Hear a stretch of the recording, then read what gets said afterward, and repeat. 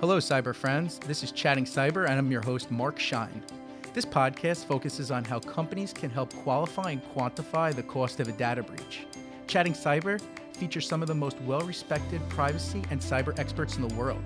Join the conversation with business leaders, government agencies, and cyber experts to learn more about how and why they got into this ever-changing field that we call cyber risk. Hello, cyber colleagues. I'm Mark Shine, National Co-Chair of the Cyber Center of Excellence here at Marsh McLennan Agency. And today we have a true cyber celebrity with us, Joe. Thanks for joining, Joe.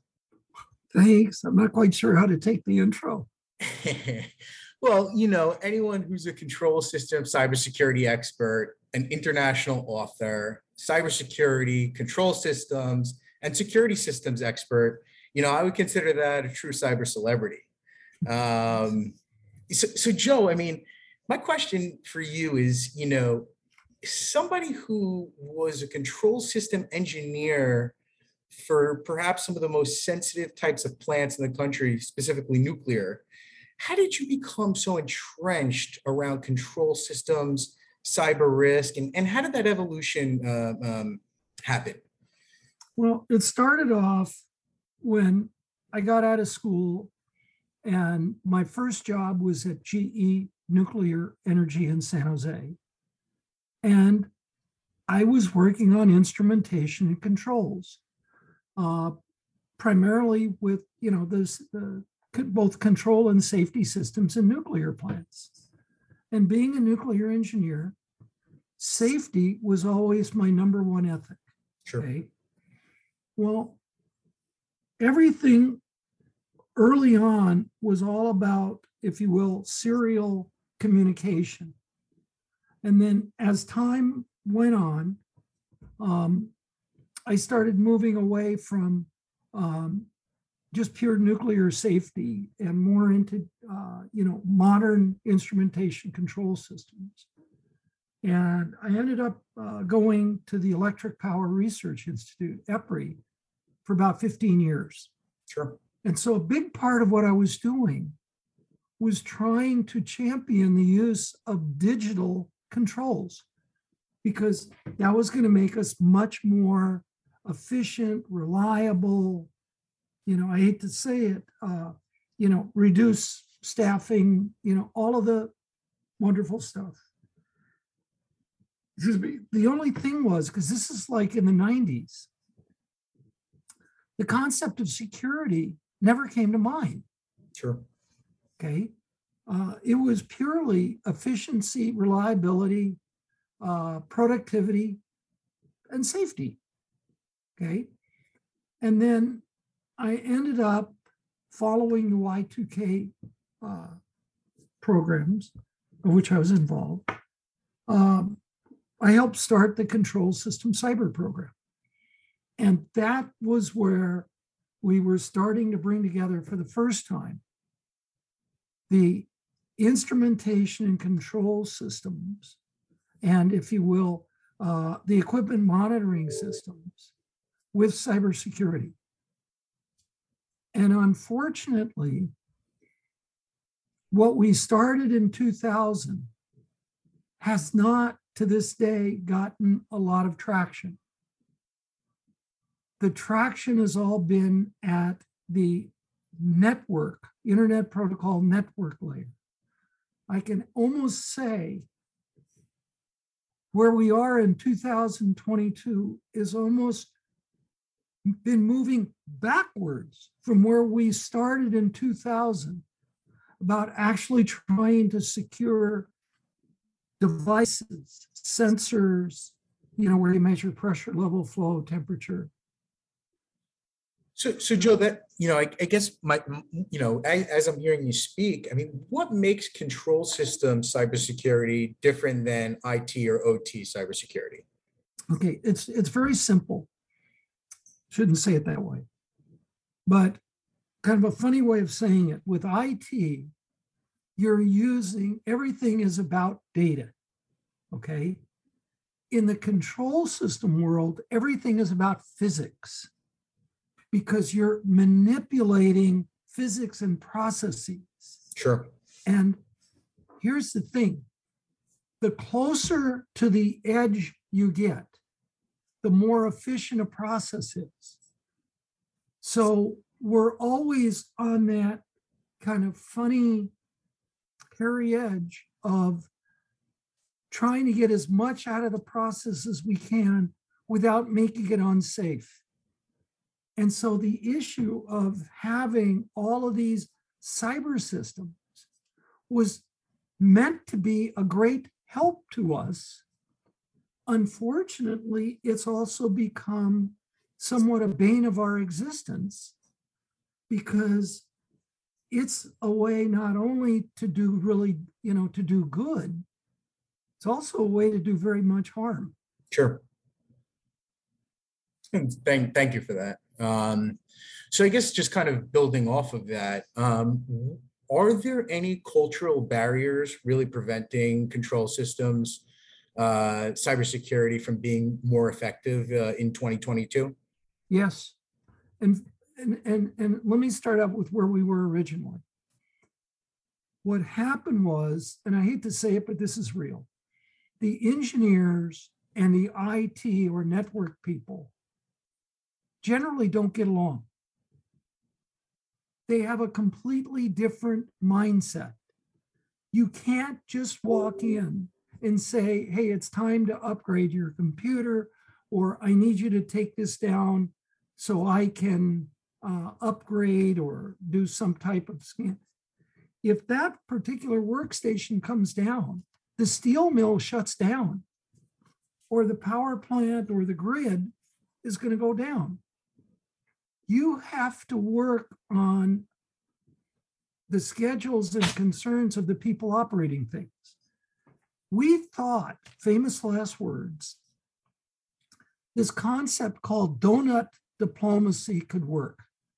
In other words, the engineers get together with the IT, or now it's called OT people, and over donuts and coffee or whatever, and work with each other. It hasn't worked. And here's one of the ways you know it hasn't worked. Who's in charge of cybersecurity? The CISO, the Chief Information Security Officer. There is almost no CISOs anywhere who have under their purview a pump, a valve, a motor, a relay, a turbine, a transformer. That's the vice president of engineering or operations or power. Well, it turns out those people aren't involved in cyber. So to this day, our biggest problem isn't technical, it's cultural. Sure. And it's not going away no matter what you hear. It's getting worse. So Joe, appreciating the culture is perhaps the largest issue, but are there technology barriers keeping the control of cybersecurity from being effective? Yes.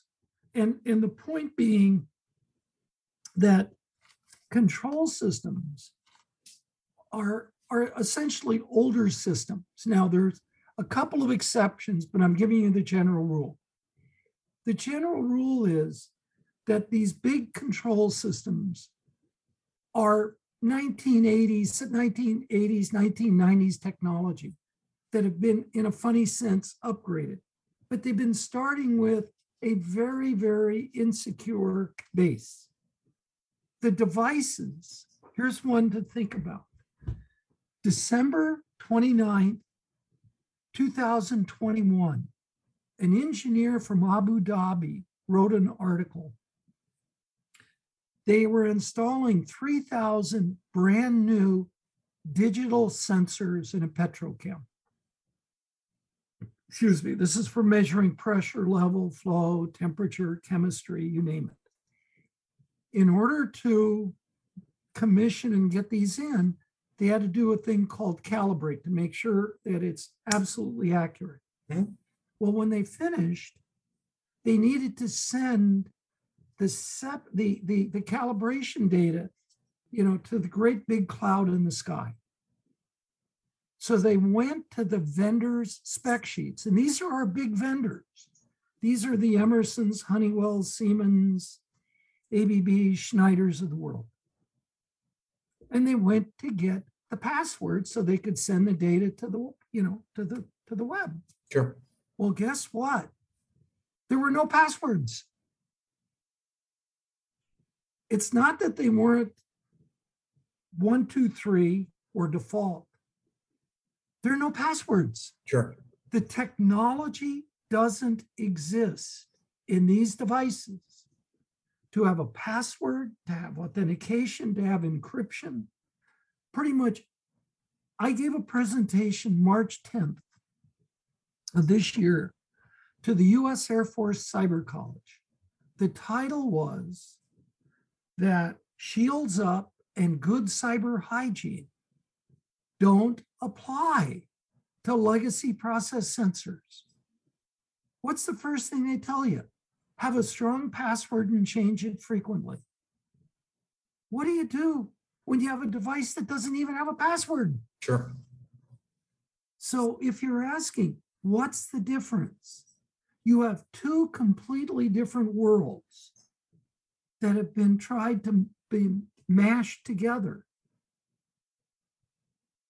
And they don't work. Here's one last point. There's this huge push for what's called zero trust. Mm-hmm. Okay.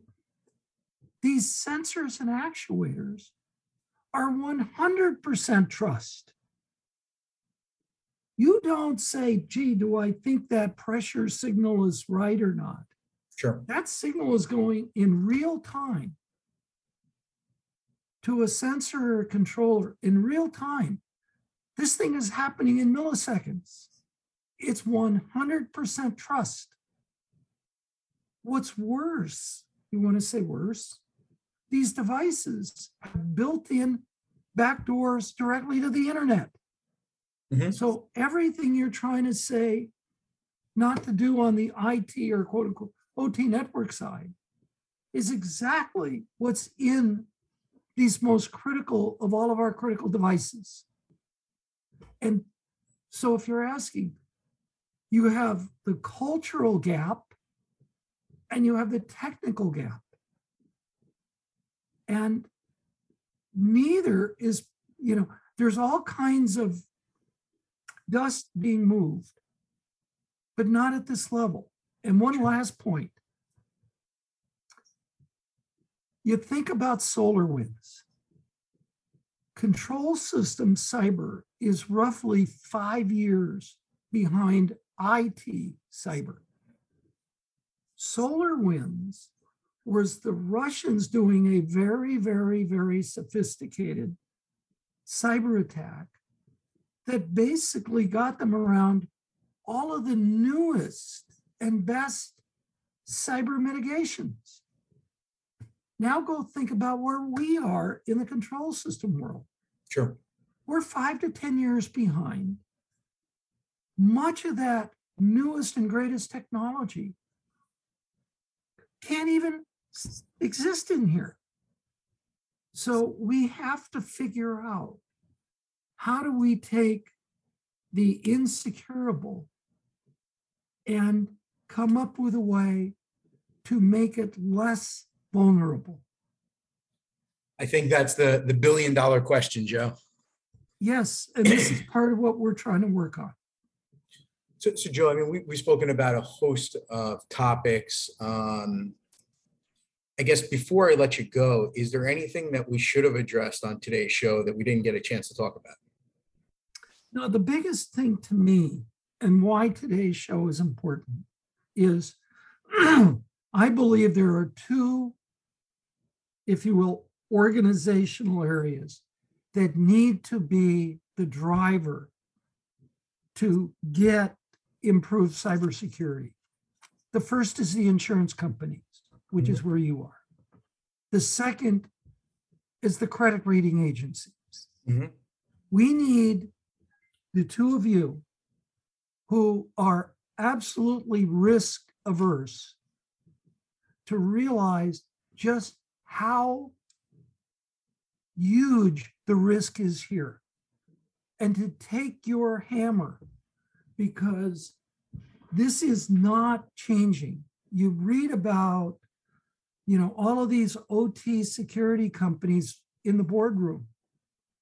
None of it has anything to do with the pump or the valve or the transformer or the things that break and going to take you 9 to 18 months to recover.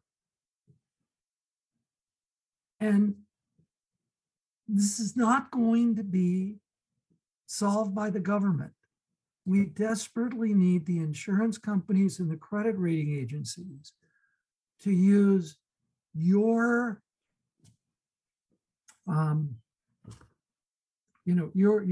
power to get the boards to realize that these companies cannot keep going with the level of risk that's out there. Does that kind of give you an answer? Absolutely. And, I look forward to perhaps asking the same question to some of our insurance carrier colleagues, underwriters and executives that might come on the show at a later date. So you certainly gave us another topic for a future show, Joe. And, I wanted to thank you for everything you've done for our country. And thank you for coming on the podcast and chatting cyber with us. Well, Mark, thank you so much for the opportunity. And I look forward to further conversations. Thanks, Joe. Thank you.